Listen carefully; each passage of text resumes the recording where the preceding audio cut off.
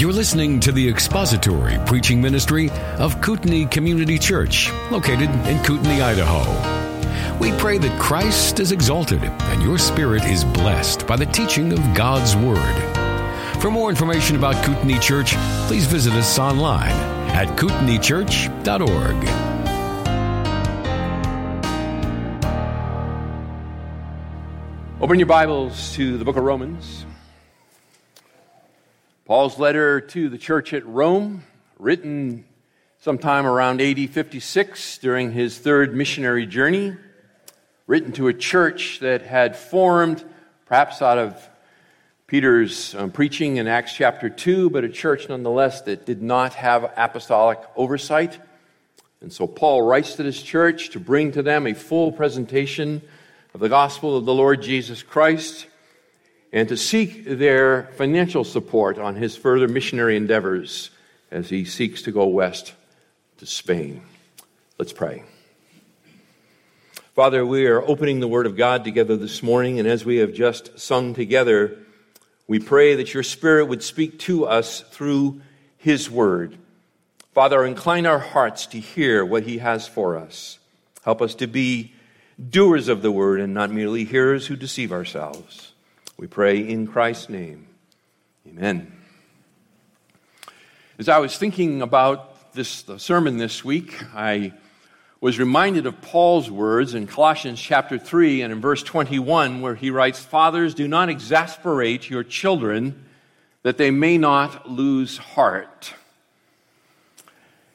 Do not exasperate your children, that they do not lose heart. One of the ways that a father, and we'll say a father and a mother, can exasperate their children is to require them to change without showing them how to change. We should require obedience, for sure, but we must help our children learn how to obey. Merely requiring it is not enough. And that same reality is true of the Christian life. That's, in fact, the reason, I believe, one of the main reasons why in the New Testament that it says an elder's home is a proving ground to qualify him for the public office of elder within the church. Can he make disciples in his home? If he can do it in his home, then that is a good reason to believe he could do it within the church. Now, the text before us this morning is Romans chapter 12, and we are looking at verses 1 and 2. So verses 1 and 2 of Romans chapter 12. And this is the transition point of Paul's letter here to the church at Rome. Beginning in verse 3 of chapter 12 and then running through to the end of the book, Paul is going to present a number of ethical imperatives for the Christian life. In other words, a series of commands will occupy basically the rest of the letter.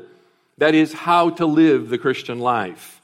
And the means by which the Holy Spirit motivates and empowers our obedience to those commands is our text this morning, verses 1 and 2. So, like a wise father, Paul gives us here 4 keys that we can and must use to unlock the Christian life. 4 keys that we can and must use to unlock the Christian life. Key number 1, remember the gospel.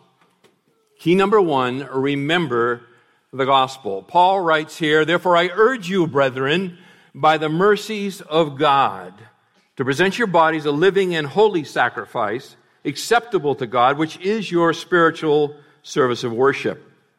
And do not be conformed to this world, but be transformed by the renewing of your mind, that you may prove what the will of God is, that which is good and acceptable and perfect." Notice Paul begins here with the word there translated in the English, the word therefore. When we see the word therefore in the text, we need to ask ourselves, why is it there? What is it there for? And it indicates here the transition point of the book. This is the place where the book moves into the imperative section, the command section of the letter.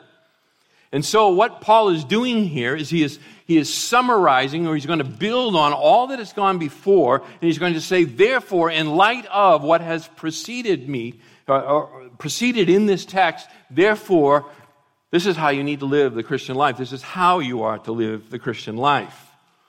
In other words, Christian ethics are theologically motivated. They are theologically driven. Christian obedience is the outworking of what God has done for us and in us through Jesus Christ. As he says in 2 Corinthians 5 and verse 17, we are a new creation. A new creation. Many religions have a lofty set of ethics, a code of behavior that is admirable in many ways. But only Christianity is rooted in a supernatural act that took place in history. And it is that supernatural act taking place in history that carries with it the effectual power to bring about the Christian ethic that is required. All the other religions will tell you, do this in the power of your own strength, and of course, that's a recipe for failure. But the gospel of the Lord Jesus Christ is not that. There is a theological reality that one must believe and place their faith in, and when that happens, there is a transformation that occurs that provides the internal motivation and spiritual power to live out the Christian ethic.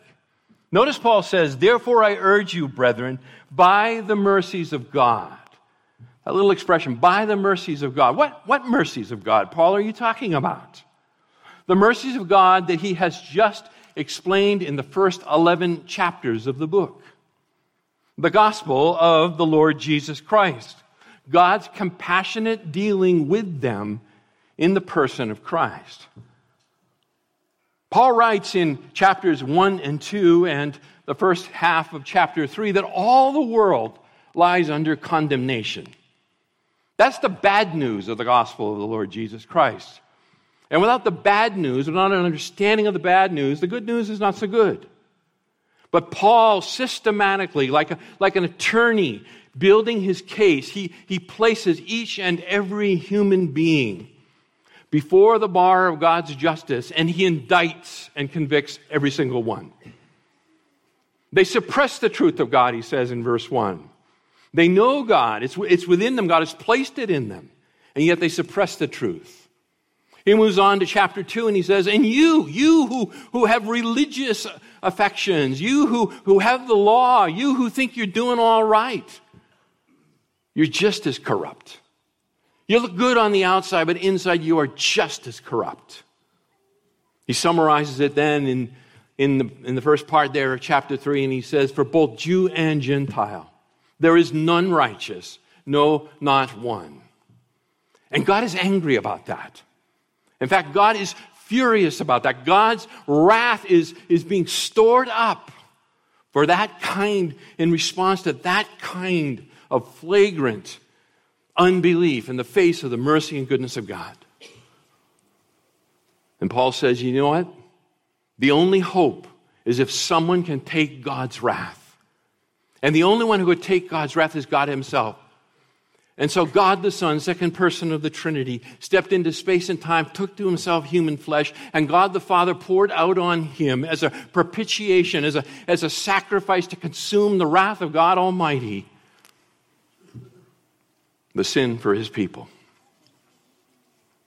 How do we receive such a gift? Paul said it's by faith. It's by grace through faith in the Lord Jesus Christ and his finished work. Well, that sounds like a new concept, and Paul says, no, chapter 4, that's not new at all. It's always been by grace through faith. Look at Abraham, he says. Look at David. It has always been grace by faith in God himself. Well, how did humanity get into such a predicament? How did it come about? Do parents teach their children such wickedness? Chapter 5, no. No, you see, for we are all one in Adam. He was our representative head, and when Adam fell, the race fell with him. And when the race fell, it fell into corruption, total corruption. And it has produced the devastating results that we both see around us and sense within our own soul. Well, then what hope? We need a second Adam. He says Christ is that second Adam. All of humanity is here in the first Adam. But by faith in the Lord Jesus Christ, we are moved in union with the second Adam, Christ himself. And it's like a turnstile. It goes in only one direction. You move into Christ. You don't step in and step out. You are a new creation. Well, as a new creation, we still need to deal with the residual hangover of sin, don't we? And so Paul begins to address that in chapters 6, 7, and 8. In chapter 6, he says we need to believe something and then we need to act accordingly. And what do we need to believe? We need to believe that we were immersed in the death of Christ, that his death became our death, and that we are raised to walk in newness of life with him. Chapter 7, what about the law? Where does the law fit into all of this? Chapter 7, the law will not sanctify you. We are not saved by grace and sanctified by struggle. The law will only condemn you. We need to walk in the Spirit, chapter 8. Those who walk in the Spirit are not in the flesh. And that brings us at the end of chapter 8 to that great confession that Paul says here, for I am convinced in verse 38 that neither death, nor life, nor angels, nor principalities, nor things present, nor things to come, nor powers, nor height, nor depth, nor any other created thing will be able to separate us from the love of God which is in Christ Jesus our Lord. Wow, that's a high point. But he keeps going, doesn't he? He goes on for 3 more chapters. Why? He goes on for 3 more chapters because there's a question hanging out there that has to be addressed. And here it is. What about Israel? What about Israel? They had God's promises. They are in covenant relationship with God. But they have rejected the Messiah. They have been cast aside. How do you explain it? And if they can fall away, if they can be cast aside, then what about me? What about me? So chapters 9, 10, and 11. Paul addresses Israel's unbelief, and it's simply this. Israel has refused their Messiah and has been cast aside from God according to the predetermined counsel and foreknowledge of God, chapter 9. God's secret election. But it doesn't end there. In chapter 10, he says they have been cast aside because not knowing about God's righteousness and seeking to establish their own, they did not subject themselves to the righteousness of God. Verse 21, chapter 10, but as for Israel, he says, all the day long I have stretched out my hands to a disobedient and obstinate people. Why was Israel cast aside? Because of God's secret election. Why was Israel cast aside? Because they refused the gospel of the Lord Jesus Christ. Well, I say then, God has not rejected his people, has he? Chapter 11, verse 1. May it never be. May it never be. Chapter 11, you Gentiles, just remember God has brought you into the root of the Abrahamic covenant by faith. Do not be arrogant against his people, for he will bring them back again. Because as he says, verse 29 of chapter 11, the gifts and the calling of God are irrevocable. The promises made to the fathers are irrevocable. And so it is written, verse 26, all Israel will be saved. Oh, the depths of the riches, both of the wisdom and knowledge of God. How unsearchable are his judgments and unfathomable his ways. For from him and through him and to him are all things. To him be the glory forever. Therefore, I urge you, brethren, by the mercies of God, by the gospel of the Lord Jesus Christ, that you present your bodies a living and holy sacrifice, acceptable to God. Brothers and sisters, as we continue to be reminded of the gospel, we need that. We need it regularly because you and I are forgetful people. We are forgetful people. It's not like that we can't remember what the gospel is. It's that we lose sight of it day by day. As we move through this world, as we're joshed and jostled and bumped and bruised, we begin to forget it. It begins to recede from our thinking. We doubt its power. But we cannot forget the gospel. And one of the most significant ways that we are reminded of that gospel is this gathering here. It is to come together on the Lord's day.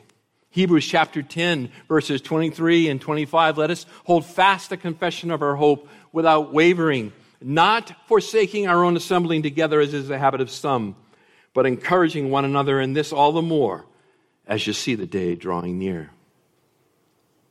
I need you to help me remember the gospel. You need me to help you remember the gospel. You need to sing to me, and I need to sing to you those great gospel truths.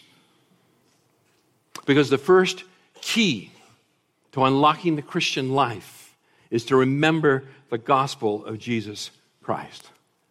Second, the second key is to relinquish yourself to God. First key, remember the gospel. Second key, relinquish yourself to God. He says, I urge you, verse 1, to present your bodies a living and holy sacrifice acceptable to God. Once we remember, once we're reminded through the gospel of what God has done for us and in us, then we recognize that we are not our own. That we don't have property rights anymore in the same way. Instead, we belong exclusively to God. Someone once wrote, and I think they're on something here, that said, as Christians, we have no rights, only responsibilities. As Christians, we have no rights, only responsibilities. Paul says, 1 Corinthians 6, you are not your own. You have been bought with a price. Romans 6, you are slaves of righteousness. Present your bodies a living and holy sacrifice. This word present, translated to present here, the Greek behind it indicates it's a technical term, actually, that refers to the religious offering of a sacrifice. You know, in the Old Testament, when a sacrifice was made, the sacrificial victim was presented before God. And that process of presentation was a relinquishing of ownership. You would bring your sacrifice and you would present it. You might wave it or you would offer it to the Lord. And symbolically what you were doing is you were relinquishing your ownership over the sacrifice. It became holy in the sense that it was set apart to God. And even if the worshiper consumed a portion of that sacrifice, it was not that they thought they were eating part of what they brought. What they understood is that God was sharing with them a meal of fellowship. We can see it very clearly in the burnt offering, right?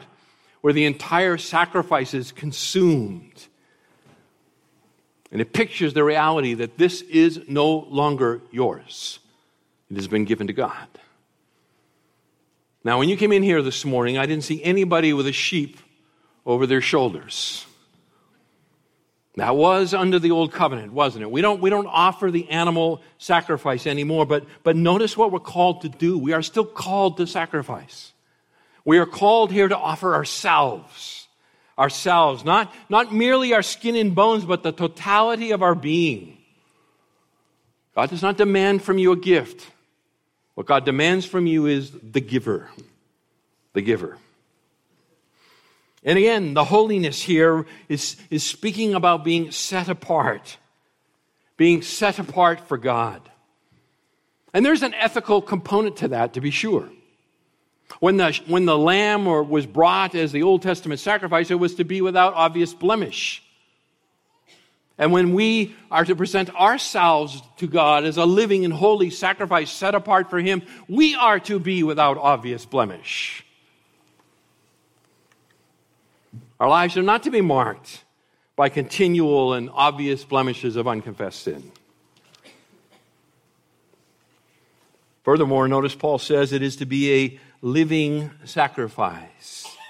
It points to the ongoing and the voluntary nature of this offering. This is we present ourselves to God not once, not twice, not 3 times, not just Sundays. It is to be the reality of who we are now in Christ. We are continually a sacrifice of offering to our God.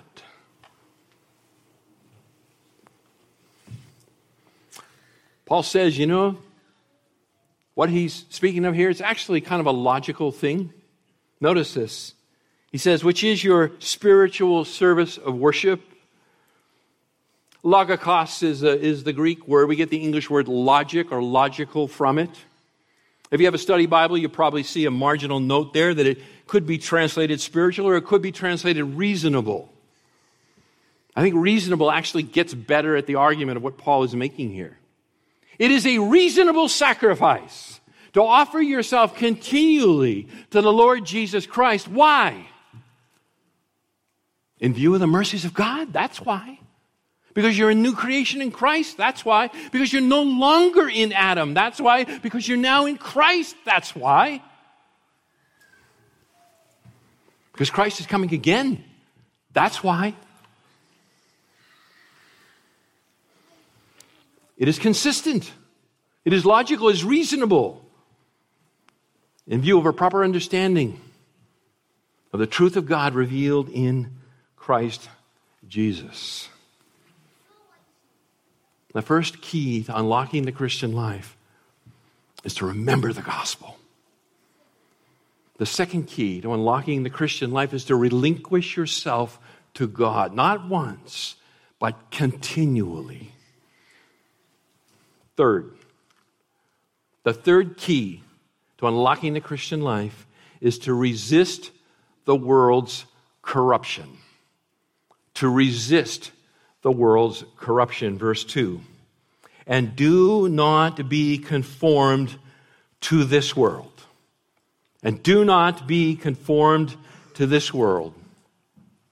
Now, the grammatical construction here indicates that this is something that is going on and needs to stop.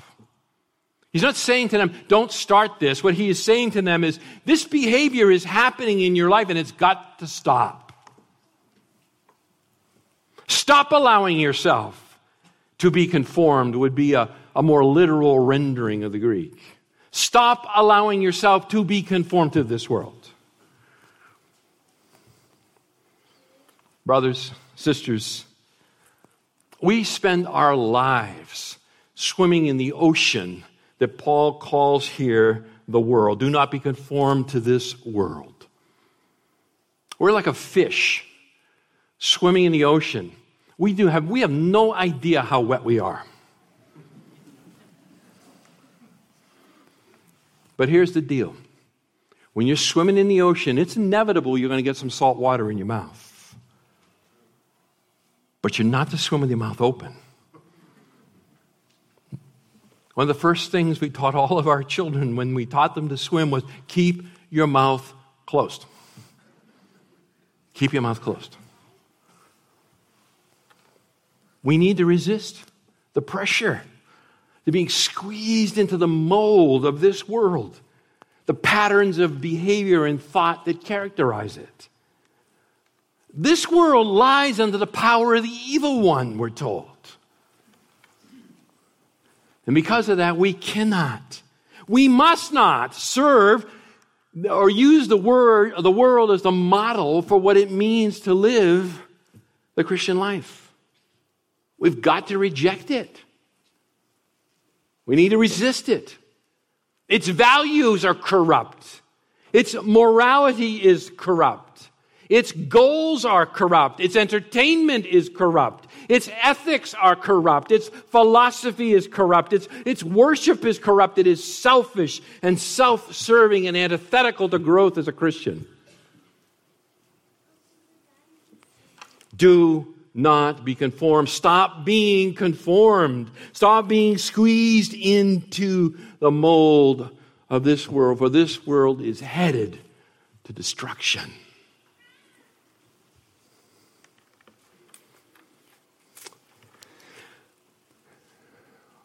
One of the ways that we are frequently conformed to this world system is by drinking out of its filthy wells. For many of us, our choices in entertainment could be likened to taking a rancid stew and pouring it through a strainer to take out the big chunks and then drinking the broth. These things should not be, brothers and sisters. These things should not be. When you allow yourself to be squeezed into the mold of this world, to be conformed to this world, what takes place is not simply a disguising of your real nature. It is a corruption of it. It is a corrosion. Years ago, we had a small, undetected water leak in our bathroom. And it went on for a long time, just dripping water inside the wall. We had no idea that there was a problem until it began to finally show through on the drywall, and by the time it was torn open and we got a good look at it, everything had been corrupted, everything had been corroded, right down to the floor joists. Had to have pieces cut out of them and new scabbed in. Listen, Christians don't have blowouts. They have slow leaks that show up flat one day. You look around you and you wonder, what happened to Pastor so-and-so? Or this person that I knew that seemed like they knew the Lord. They seemed even at times to be on fire with the Lord. And then, boom! They go out to their car and the tire's flat. It's not how it works. It's not how it works. There has been a slow corrosion. There has been a slow seeping corruption. They have been squeezed into the mold of this world. They have adopted the values and morality and outlook and goals of this world that is destined for destruction. And it has changed them. And one day they go out and the tire's flat. Remember the gospel. Relinquish yourself to God. Resist the world's corruption.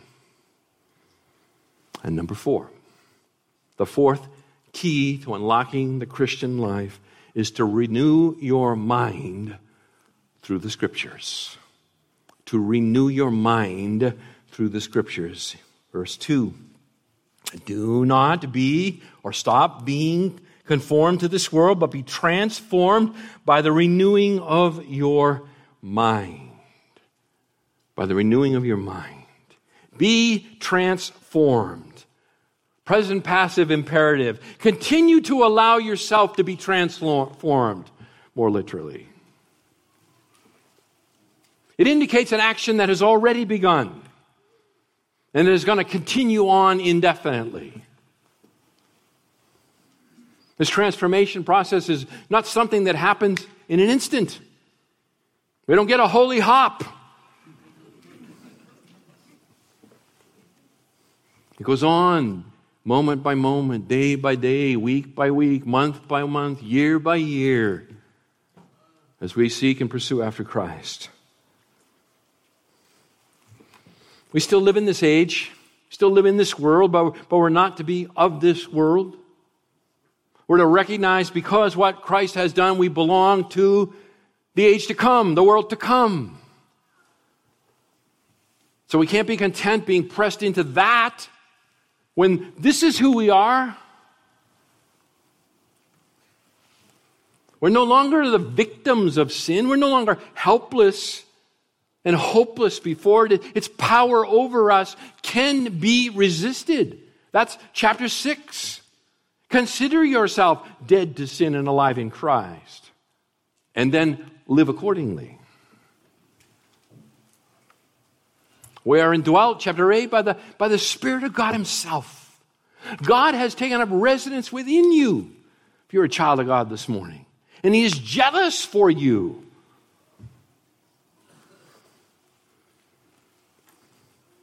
We're going to struggle. It is a struggle, for sure. It's a regular and daily fight. Why? Because the old man still hangs on in a way. There are still the values of that old world that still kind of hang on to me. There are impulses that I came over with. There are temptations that I brought over with me. And I need to fight back against them.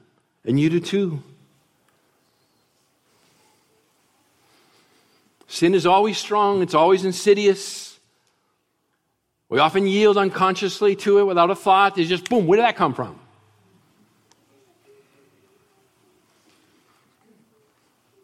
It's a battle for the mind. It's a fight for the mind. So be transformed. Continue to allow yourself to be transformed. How? Verse 2, by the renewing of your mind. By the renewing of your mind. We participate in the work of God within us, Philippians 2. And the process by which we are renewed in our mind is through the cleansing of the Word. Ephesians chapter 5 and verse 26. Paul writes in 2 Corinthians 3:18, as we behold the glory of the Lord in His Word, we are transformed into His likeness. Same verb, by the way. Same verb. We behold the glory of Christ as we stare and gaze upon the beauty of Christ. We are conformed into His image. We are transformed into His image. We are made like Christ. And where can you find Him? Where can you see Him? He's given you everything for life and godliness, Peter says. Listen, reprogramming the mind doesn't take place overnight. It's a long process. It's a long process. And the way in which our thinking is more and more conformed to the way God wants us to speak or to think is by spending time with Him in His Word. Listen, there is no substitute for significant time spent in the Word of God. If the Word of God is a Sunday-only occurrence for you, you're fighting this fight with one arm tied behind your back. You need the Word of God. I need the Word of God. Think of it this way. If I had poison, a really powerful poison that will kill you if I put a few drops into a glass of water and handed it to you. But think if I took those same few drops and were to drop them into a swimming pool with 50,000 gallons of water in it. The poison is still there. But its toxicity has been diluted. Its effect has been lessened. Why? Because it has been pushed aside by the quantity of the water.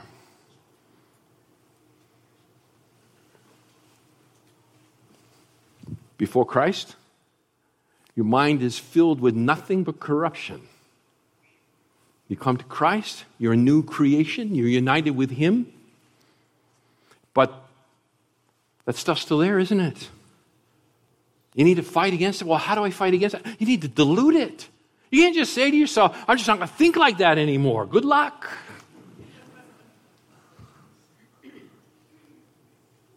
That's Paul's counsel in Ephesians. We need to put off and put on. We need to replace. To my illustration, we need to dilute. The more Scripture you take in, the less hold that corruption will have on you. The less it will occupy your thoughts. The more infrequent it will become. And as a man thinks in his heart, so he is. Paul says we need to be renewed in our mind, right? Why? Into the verse, chapter 2, or verse 2. So that you may prove what the will of God is, that which is good and acceptable and perfect. You want to know the will of God for your life? Book of Romans is a great place.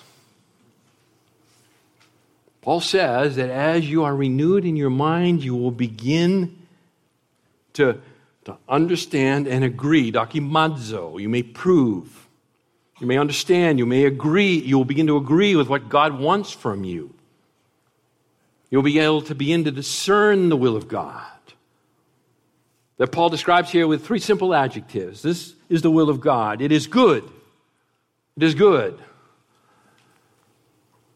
It is, in other words, it is God, the source of that, makes it good, right? For no one is good but God alone. Mark 10:18. It is acceptable to God. So it is good as defined by God. It is acceptable as measured by God. And it is teleon, perfect, or probably mature.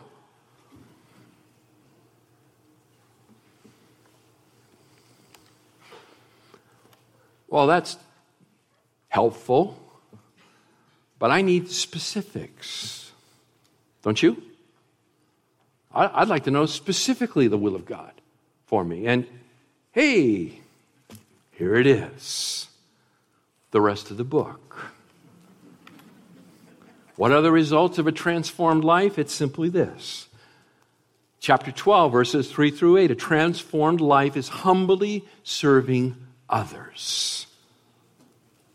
A transformed life, chapter 12, verses 9 to 21, is loving to both friend and foe. Chapter 13, 1 through 7, a transformed life is submissive to authority. Chapter 13, verses 8 through 14, a transformed life is pure of mind and body.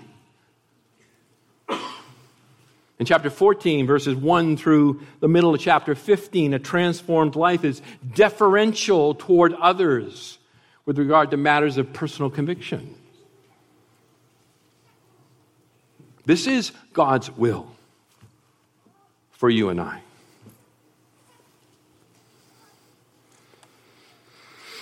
Brothers and sisters, Paul has given us keys.